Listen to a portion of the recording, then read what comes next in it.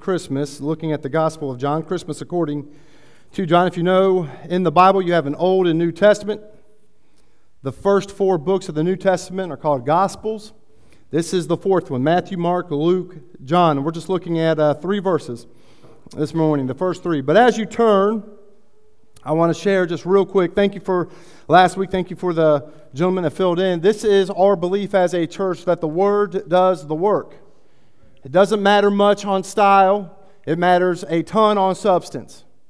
And so as long as you take the Word and say, this is the Word of the Lord, the work is getting done. It reminds me of a quote by John Wesley. He says, God buries his workmen but carries on his work. It matters little who's up here. It matters much about the Word of God. The Word does the work. So I thank Matt, Stephen, and Andrew for finishing our series in Colossians. Now we're moving towards Christmas. I want us to get a few things right. I want us to think deeply on some truths you may have heard from a long time ago, or they might be new to you this morning. And so let's read the text, and then we'll jump in and do some background on our message today. Chapter 1, verse 1. In the beginning was the Word, and the Word was with God, and the Word was God.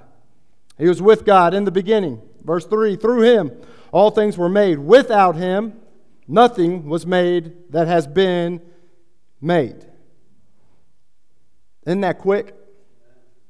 3 verses, just like that. Your life radically changes because of the truths found in these 3 verses. Let's pray.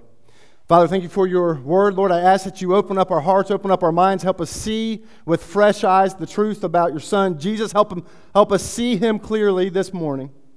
It's in Jesus' name I pray. Amen. First off, we want to get to the point. Why is John, through the inspiration of the Holy Spirit, writing this book? Why is he writing this gospel? And we find that in chapter 20, verses 30 and 31. It says, Jesus performed many other signs in the presence of his disciples, which are not recorded in this book. But these are written that you may believe that Jesus is the Messiah, the one who was promised from the Old Testament, the one who would come and crush the head of the serpent, the one whose kingdom would know no end. That's the Messiah. It's Jesus. But he goes on to say that you believe Jesus is the Messiah, the Son of God, and that believing you may have life in his name. There is no life apart from Christ. Therefore, knowing Jesus and believing leads to life. This is eternity in 3 verses. Do you know Jesus? It's an amazing hymn, an amazing song that we sung this morning, speaking exactly who is in the manger. But you know what? Our world is desperate to find out who God is. There's a lot of confusion in our world. I'll read to you an interview that Oprah Winfrey had. Now this is going back, this is about 2015. It says, so many people say I'm not religious, but I am spiritual, Oprah says. Well, you cannot move through life without a belief system, whether that's art, music, fashion, science, or God. Whatever you devote yourself to, that is your belief. I'm in a good place now because I know that we've captured that. In my soul, I'm proud that this is my life's work. For Oprah, it doesn't matter what you believe in as long as you are sincere in believing that. And you know what? Our world agrees with her. She did an interview of a lady by the name of Diana Nyad. Has anyone heard of Diana Nyad? I had never heard of this lady, but I am impressed with what she accomplished. Now, she's an atheist, but she's also a long-distance swimmer. She's a 64-year-old woman who swam from Cuba to Florida. Took her 53 hours, nonstop, swimming. Now, just check this out. In 1978, she attempted her first swim, but because of the dangerous swells and the strong currents, it pushed her off course, forced her out of the water at 42 hours. She retired from long-distance swimming after that, which I would understand. But after 3 decades away from marathon swimming, She decided to make another try at swimming from Cuba to Florida. She attempted the journey on August 2011, but had to end it after 28 hours in the water due to an extended asthma attack. Can you imagine having an asthma attack in the middle of the ocean? So maybe she will get, nope. Her third attempt, following month, had to stop short after 21 hours due to venomous jellyfish stings. Naiad made a fourth bid in August 2012, but once again was forced to stop before reaching Key West due to storms and a jellyfish sting. Naiad began her fifth attempt to go from Cuba to Florida on the morning of August 31st. For part of the journey, she wore a bodysuit, gloves, and a special mask to protect her from jellyfish. However, the mask caused her to take on lots of salt water, which made her vomit throughout much of the swim. Nevertheless, on September 2nd, after 53 hours, open water, she successfully made it to Key West and staggered on the shore. So that's who this lady is. She has some drive. But I want you to see this. Here is a woman that understands beauty, has seen the ocean, and is amazed by the power and beauty of it, yet does not recognize God. This is what she said in her interview with Oprah. I can stand at the beach's edge and see the beauty of this universe and be moved by all humanity. To me, the definition of God is humanity. And it is the love of humanity. That's how some people define who God is. Oprah defined it as music, art, fashion, science, or God, whatever. Whatever drives your heart, go after it. Oprah said, well, I don't call you an atheist then. I think if you believe in the awe and the wonder and the mystery, then that's what God is. That's what God is. God is not a bearded guy in the sky. Do you consider yourself a spiritual person even though you're an atheist? Her response, I do, and I don't think there's any contradiction in those terms. I can be an atheist who doesn't believe in an overarching being who created all of this and sees over it, but there's spirituality because we are human beings, and we animals, and maybe even the plants, but certainly the ocean, moon, and stars, we all live with something, and that is cherished if we treasure it. Do you see the confusion? To which Oprah offered not a helpful solution. Well, I believe that and feel that so deeply. That's why every time that I enter the yard or leave, I say, hello, trees. Do you see the confusion and desperation? And you want to know what the tendency for us as believers to do? Shake our heads. How silly. But you know what? If I didn't know Jesus, I didn't know there was a God who loved me, who came to rescue me, I'd be just as desperate to find something out there to call God. Listen to what Paul did. This should be our reaction to that. Paul shows up in Athens in Acts 17, 16 to 23. He says, while Paul was waiting from them in Athens, waiting for his boys to show up, he was greatly distressed. You understand stressed out? What causes him stress? Is it his bills? Is it his health? No, this is what stressed him out. He was distressed to see that the city was full of idols. We live in cities that are full of idols. It should stress us out. And so what did he do? He reasoned in the synagogue with both Jews and God-fearing Greeks, as well as in the marketplace, day by day with those who happened to be there. Then he got a group of teachers, and they said, hey, you got to come. And he goes to Areopagus, and he shares, and check out what happens. Paul then stood up in the meeting at the Areopagus and said, people of Athens, I see that everywhere you are very religious. For as I walked around and looked carefully at your objects of worship, I even found an altar with this inscription, to an unknown God. So you are ignorant of the very thing you worship, and that is what I'm going to proclaim to you. You don't have to guess anymore at an unknown God. There is a God who created the universe, whom you will give an account, and his name is Jesus. So as we get here, I put on the slide, John doesn't waste any time getting to the topic of who Jesus is. You see, you got to understand this. John had been walking with Jesus in ministry for 3 years, and it took him all the way until the end to recognize who Jesus was. And he doesn't want us as readers to wait that long. And so right from the beginning, this is who Jesus is. He gets up close and personal. It reminds me of a baseball card that I had back in 1994. You guys weren't alive then. It's an older card. 1994, I had a Michael Jordan. Do you guys know Michael Jordan played baseball? He did. On most cards, on the back of the cards, you get stats. But on the up close and personal cards, you get a story. And on the back of Michael Jordan's card, it explains why he's playing baseball. We get to see some motivation on who Michael Jordan is. Now, this is exactly what John does with the first 3 verses of his gospel.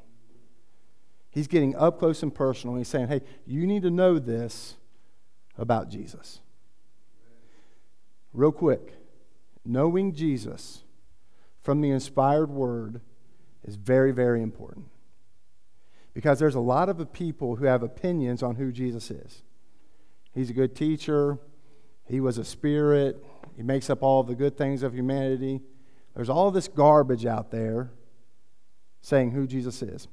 The Bible is clear on who Jesus is.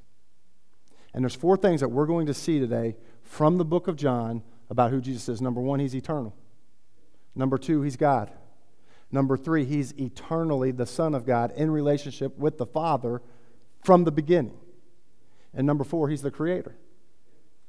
You and I and nothing else that was created would have been created unless Jesus did it. Those 4 things we need to rest deep down in our hearts, because John's writing this so that in knowing Jesus you may believe, and that by believing you may have life. And you're like, Ben, I already know that. Well, let this be just another nail to anchor your soul to who Jesus is. And maybe you're hearing this for the first time. Believe and have life. So we start out with the Word. You guys see this. In the beginning was the Word. What in the world is John talking about? The Word is Jesus. And we know this from verse 14. This will be in not next week, but the week after. We're going to get to just one verse, John 14. It says, the Word became flesh. That's how we know it is Jesus. Hebrews 1 through 2 helps us out with understanding this. What does he mean by Word? In the past, God spoke to our ancestors through the prophets at many times and in various ways. But in these last days, he has spoken to us by his Son, whom he appointed heir of all things, through whom he has also made the universe.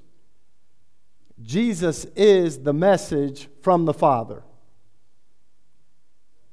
Jesus is the message. He is the truth. If you want to have a relationship with God, it's through His Word, and His name is Jesus. John Piper put it this way: what God has to say to us was not only or mainly what Jesus said, but who Jesus was and what Jesus did.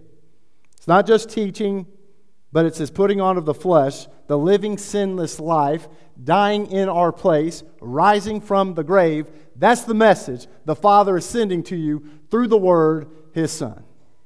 Jesus is the Word. Or, as Jesus put it in John 14:6, I am the way, the truth, and the life. No one comes to the Father except through me. He is the truth. He is the Word. And we see, number 1, Jesus is eternal. Verse 1, very first thing. In the beginning was the Word. Now, what does that remind you of? Genesis, very first book of the Bible. In the beginning, God. God is before the beginning. Tucky, when's your birthday? What year? 2007. So what were you doing in 2005? Nothing, right? Jason, when's your birthday? What year? 1990. All right, so you would know about the baseball card, but you don't know about the Reds winning the World Series in 1990. You didn't make it to the game, did you? No, not there. Now I got to be careful. I don't want to pick on anybody. Ava, when were you born? I knew that. 2006. You know anything what was going on with your mom and dad in 2000? No? Interesting. Why? We could go all around, and guess what? All of us have birth dates and birth years. And if we go to 1875, and I can ask you, what were you doing on that day? You would say, nothing. Duh, I wasn't around. What John is saying here is, hey, I know a guy that's not like anybody else on the planet. Before the world was created, He was. Jesus is eternal, who took on flesh. Now that means something. what should you be thinking right now? Who is eternal? Jesus. God. So if John's saying Jesus is eternal, and we know God is eternal, he doesn't have a beginning, he always was, what is John saying about Jesus? He's God. But we read this multiple times in the Bible. Jude 1:25, it says, to the only God and Savior be glory, majesty, power, authority through Jesus Christ our Lord before all ages.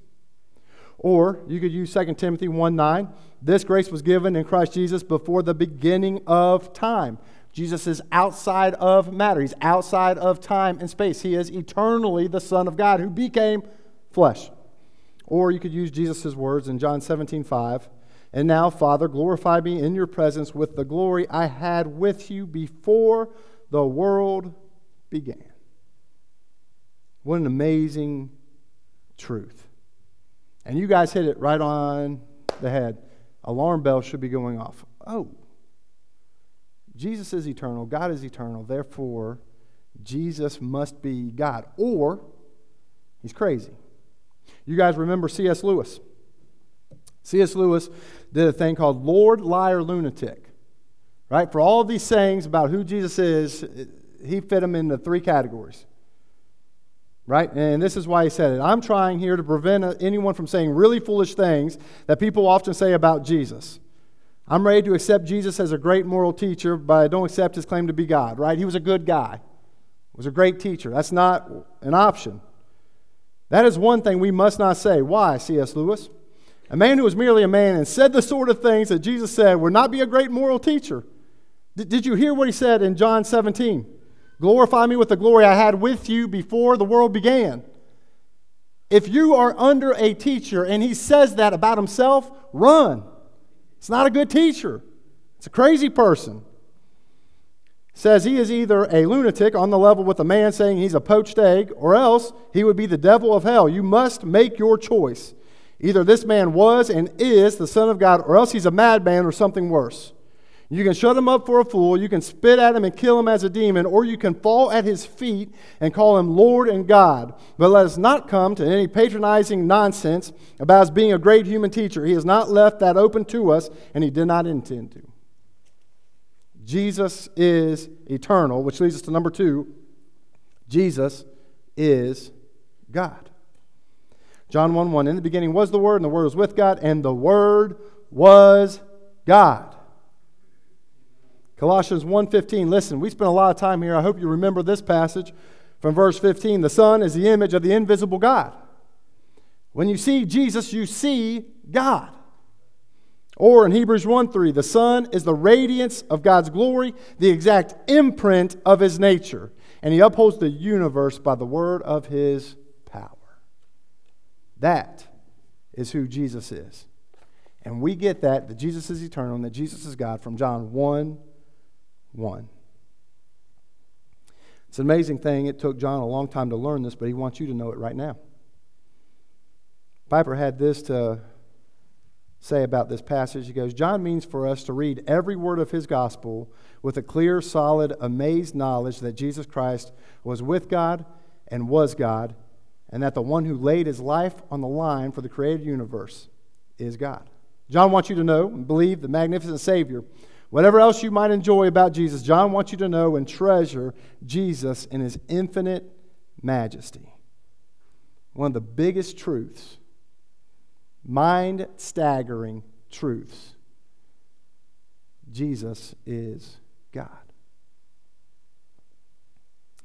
And you know what? There's 2 responses to this.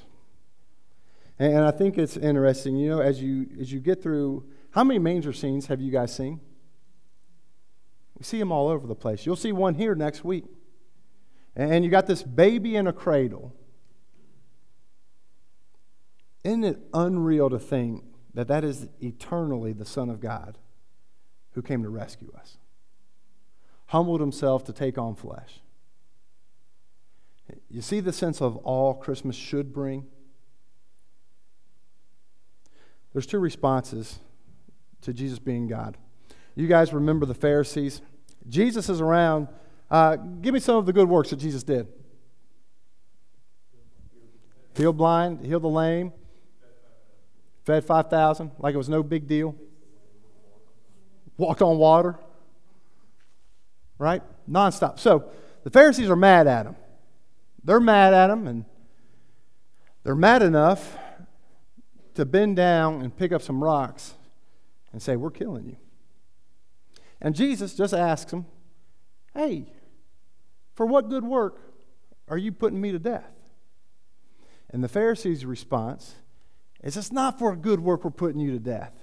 It's because you, being a man, claim to be God.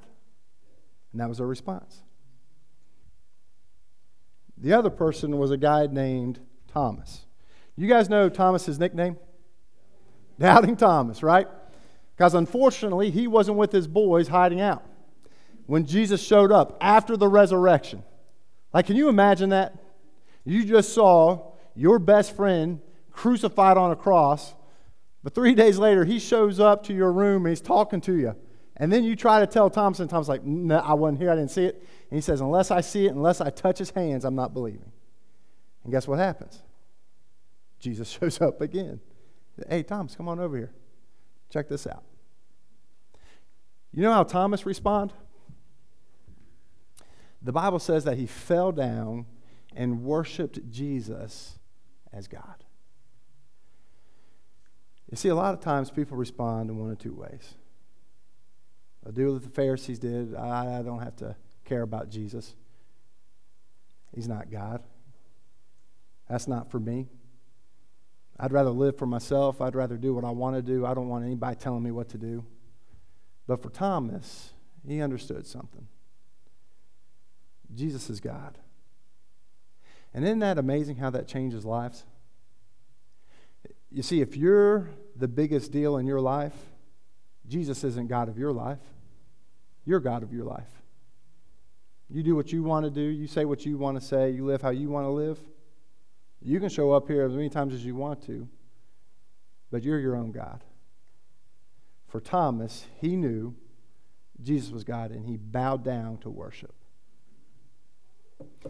You know, information changes things. Information can change directions. This has been, I guess, Ava, it's been a couple weeks since we went down to Pendleton County for a scrimmage. We're going down to Pendleton County, and her coaches text her, hey, there's an accident off the exit. You may want to get off and take 25. Well, that's 20 miles. It wasn't even the Dry Ridge exit. It wasn't the Crittenden. It was Richwood. And I'm like, man, that's a long way to go around. But you want to know what? The information changed our direction. The accident had been a bad one, and it stopped the highway. You weren't going to get there that way.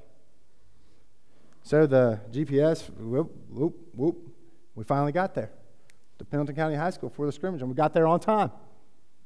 Right? Information changed direction. Now, John is saying, hey, Jesus is eternal and Jesus is God. That information should change our direction. So for all those people with Oprah going after arts or music or sports, fame, popularity, money, power, humanity, for the Pharisees throwing rocks at Jesus saying, you claiming to be God, but you're only a man. For all those people, John is saying, Jesus is God. And the proper response is centering your life around Christ.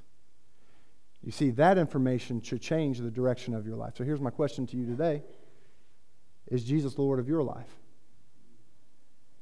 Now, that fact won't change the fact that Jesus is Lord, that Jesus is God, but it will change your eternity. We know Jesus is eternal. We know that Jesus is God. These next two will go a little quicker. We also know that Jesus is eternally the Son of God who was with God the Father from the beginning. John 1:1, in the beginning was the Word, and the Word was with God. John 1:2, he was with God in the beginning. I tried to explain this to our group on Wednesday night about the Trinity, and every illustration of the Trinity falls short. Right? You can use water, liquid, solid, gas. It's all H2O. It's just different forms. That falls short. We try to draw 3 circles over the same exact circle. So you have 3 circles, but it's one circle, and that illustration falls way short. But this is what we know. We know that we serve one God in three persons, God the Father, God the Son, and God the Holy Spirit. And we know that the Holy Spirit is as much and fully God as Jesus is as much and fully God as the Father is as much and fully God. We also know they are distinct persons, that the Father is not the Son and that the Son is not the Holy Spirit. This is who God is. But we also understand this, that God was never lonely. God the Father and God the Son and God the Spirit enjoyed perfect fellowship. They weren't lonely. They didn't create us out of a loneliness. They created us out of His joy and love. And from the very beginning, before time and space and matter was ever created, God the Father and God the Son and God the Holy Spirit were existing. There is no beginning with God. One day we will do a sermon series on the Trinity. And we will dig deep as we can, on who God is. It's very important not to be dismissive with this because we know God in three persons. And then finally, number 4, Jesus is the Creator. And we don't have to spend too much time here because we covered this in Colossians 1, 16 and 17. For in Him all things were created. But I want you to know this because there was an argument coming up in the early church that Jesus wasn't God, and the Jehovah's Witnesses claim that Jesus is just a God who was created. He's a little less than the Father. Jesus is not less than the Father. He's omnipotent. He's omniscient. He's omnipresent. He knows you. He knows the number of hair on your head. He's able to walk on water. He's able to touch a man with leprosy and not get leprosy, but heal the leper. Jesus has all of that. He laid it aside to become man, but make no mistake, Jesus is fully God. And this verse actually helps us with that. It says, through Him all things were made. Now, you could say, well, with that statement, maybe He made everything after the Father made Him. But that's not where the verse ends. We read, without Him nothing was made that has been made. I don't know how much more clear you can be. If it was made, Jesus made it. And nothing was made that Jesus didn't make. Jesus is eternally the Son of God who was active in creating the universe. I love this. In Revelation 4:11, this will be a song all of those in Christ will sing. Revelation 4:11 says, you are worthy, our Lord and God, to receive glory and honor and power. Why? For you created all things, and by your will they were created and have their being. You guys are able to take your breath because Jesus is upholding the universe. We have our being because Jesus is in control. What a Savior. There was a quote that went like this, there is not a square inch in the whole domain of our human existence over which Christ, who is sovereign over all, does not cry, mine. It's all His. We are created by Him and for Him. To Him be glory. I'll leave you with this illustration, then we'll pray and we'll move into our time of the Lord's Supper. Over the election weekend, it was a long weekend, we were able to go to Indianapolis. Indianapolis has an NBA team, the Indiana Pacers, and they were playing the New Orleans Pelicans. Now, before that game, I could name you one player. Who's on the Pelicans? Zion Williamson, right? We know him. Who's that guy in the picture? That was what I was saying. I was like, Julianne, he's getting on the bus. He has the Pelican bag. And Ava's like, I'm going to get a selfie with him. I'm like, Ava, we're not sure. This could be the team manager. We don't know who he is. Come to find out, she takes the selfie with this guy. This is Devontae Graham. Devontae Graham has scored a lot of points in the NBA. He actually had a 40-point game 2 seasons ago. Now, he's a backup guard, but he's also in the NBA. He was an all-NCAA tournament team member for Kansas back in the day. We don't hold that against him.